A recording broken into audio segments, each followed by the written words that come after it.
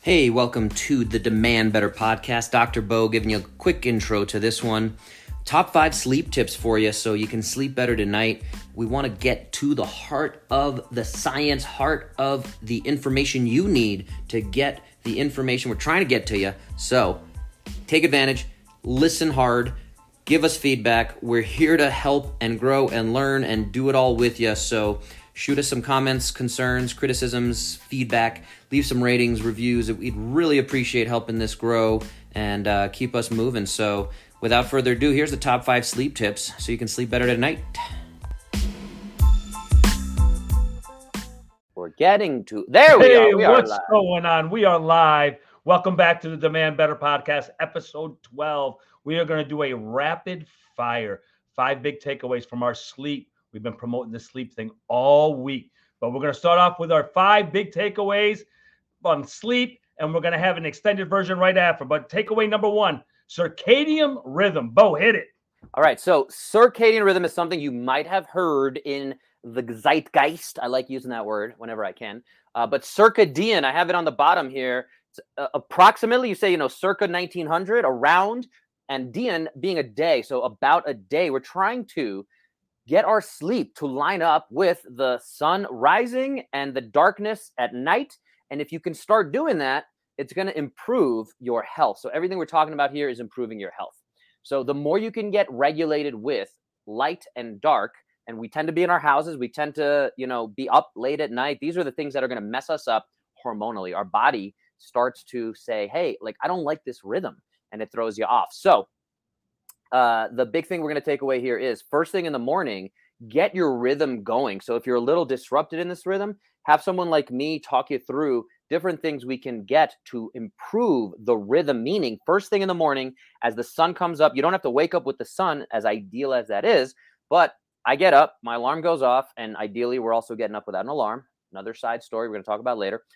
But if I can get outside and I can get at least 15 minutes of maximum sunlight, that's phenomenal. If you don't have access to sunlight, get a sun lamp. And I think this is going to reach here for the video. You can get a little sun lamp to stimulate that same light. And then again, as the sun is going down, we want to start to minimize our blue light. So we'll talk a little bit more about that with environment. But that's the big idea with circadian rhythm. Well, thanks, Bo. Let's go on to number 2, tracking. Yeah, so I'm a big fan of the Whoop here. I think there's a bunch of bio trackers. A lot of people have the Apple Watch, Fitbits, all of these different things that allow us to track. And if you've ever run a business, if you've ever had your finances at home, if you've ever had to look at numbers, you know that if you don't assess it, all you're doing is guessing, right? So you need to start assessing anything you actually care about. That's the only way we're going to be able to make change. So tracking your sleep will give you a better sense of what could I be doing to improve my sleep. And then if I do start to implement a change, we're going to talk about supplements a little later, caffeine, whatever that is. We just talked about improving your light. So if I get 15 minutes of sunlight every morning, is my sleep actually improving? The only way we're really going to know that is by tracking and being as careful as we can with that. So I'm going to have a code in our show notes for if anyone wants to try the Whoop, get Dr. Bo's code. And the idea there is, and I have some videos also as well on what the Whoop provides for us of all the data and things like that, especially on the sleep side. I still think that the Whoop is, and they're not paying me to say this, but it's the most advanced algorithm of how to track your sleep and gives you the best information, including how much deep sleep you have, how much REM sleep you have, all these different ways we can go into it. We're going to talk a little more in our in-depth episode, but the big thing here is you need to track it. If you're not tracking any part of your health, any part of your finances, any part of your life, then it's hard to change it and make moves in the right direction. Number 3, environment.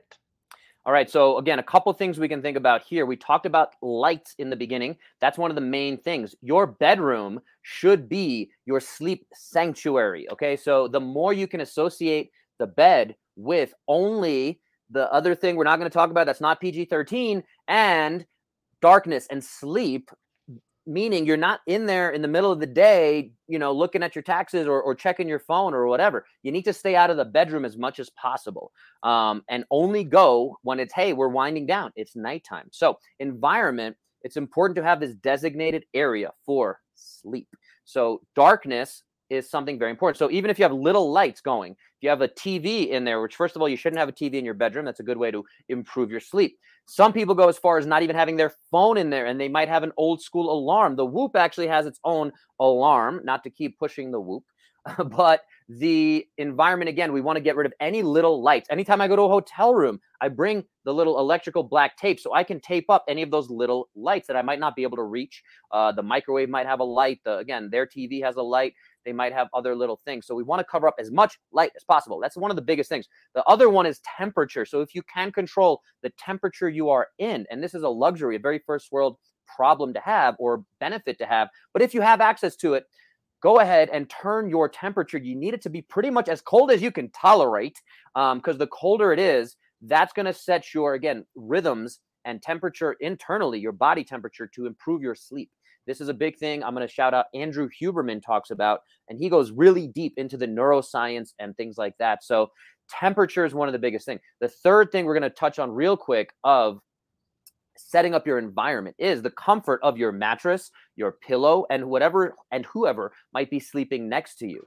So those are all important things that you can control. Again, I don't want to go too deep into each one of those, but it's important to say, hey, I might want to invest a few extra $100 if you have it in improving and getting a higher quality sleep system in terms of improving my sleep. Because again, at the end of the day, when you start struggling with insomnia or other health issues, that's when we say, hey, I wish I could have put $1,000 into something better if I had known. So that's why we're trying to, again, get you guys this information now. Number 4, Dr. Bo, caffeine. So caffeine's pretty straightforward. You can do genetic testing, in terms of how quickly you metabolize caffeine. So this is not caffeinated. This is just a sparkling grapefruit little beverage. Refreshing. But caffeine, if I had caffeine in there, one thing I want to understand about myself, and it's something you probably inherently know, and I made Corona drink too. That's good.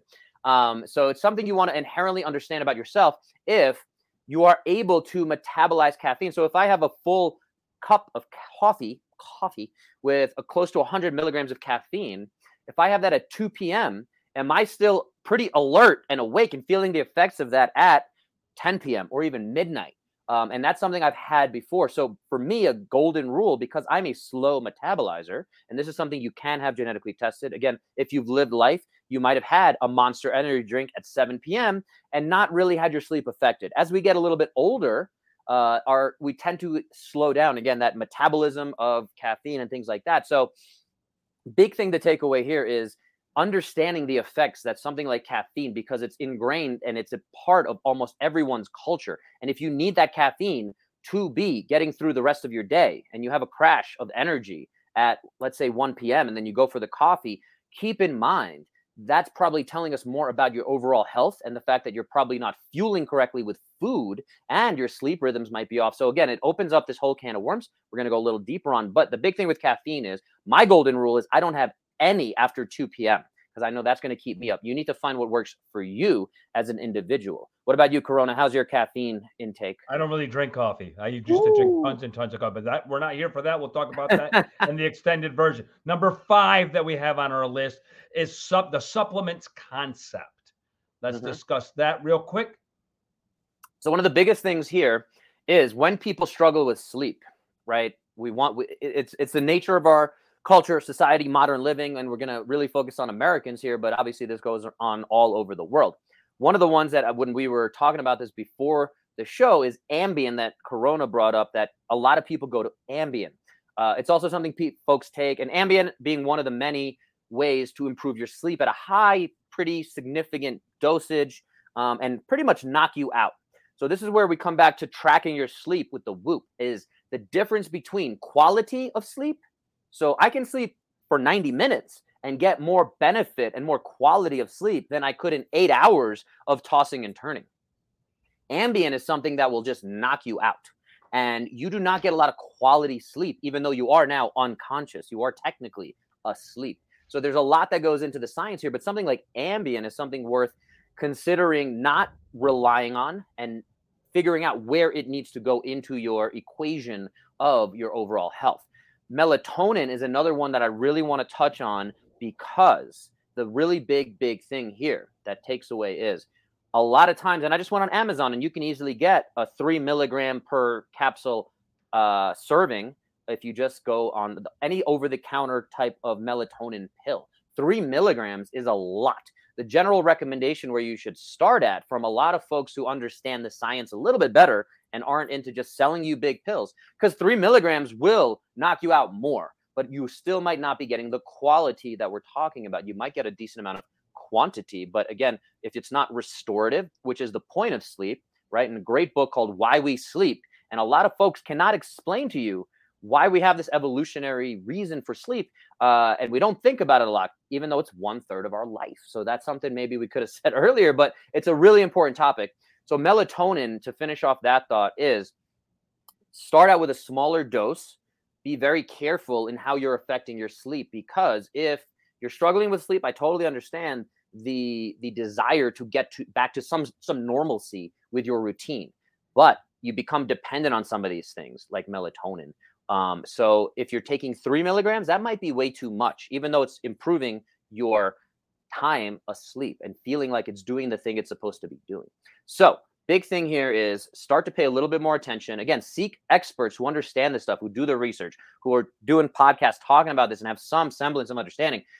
There's not a lot of like general practitioners might not be that in depth. And I'm not taking anything away from primary care physicians, doctors, anything like that, medical doctors. So if that's the person you go to for your general health and you only see them once a year, let's understand that we have these resources, and we also need to get a little bit more advanced than a general WebMD search or just a regular Google search. So without going too far in depth there, the last one, sorry, we'll touch on is magnesium. I have it in the scroll down here. So magnesium is one that can be very helpful in improving our sleep quality. But remember, these are all supplements. So that's why this is the fifth one, first of all. Fifth one, first of all, is not a good way to grammatically say that. But this is the fifth one because it is an important topic, because a lot of us include some form of supplementation.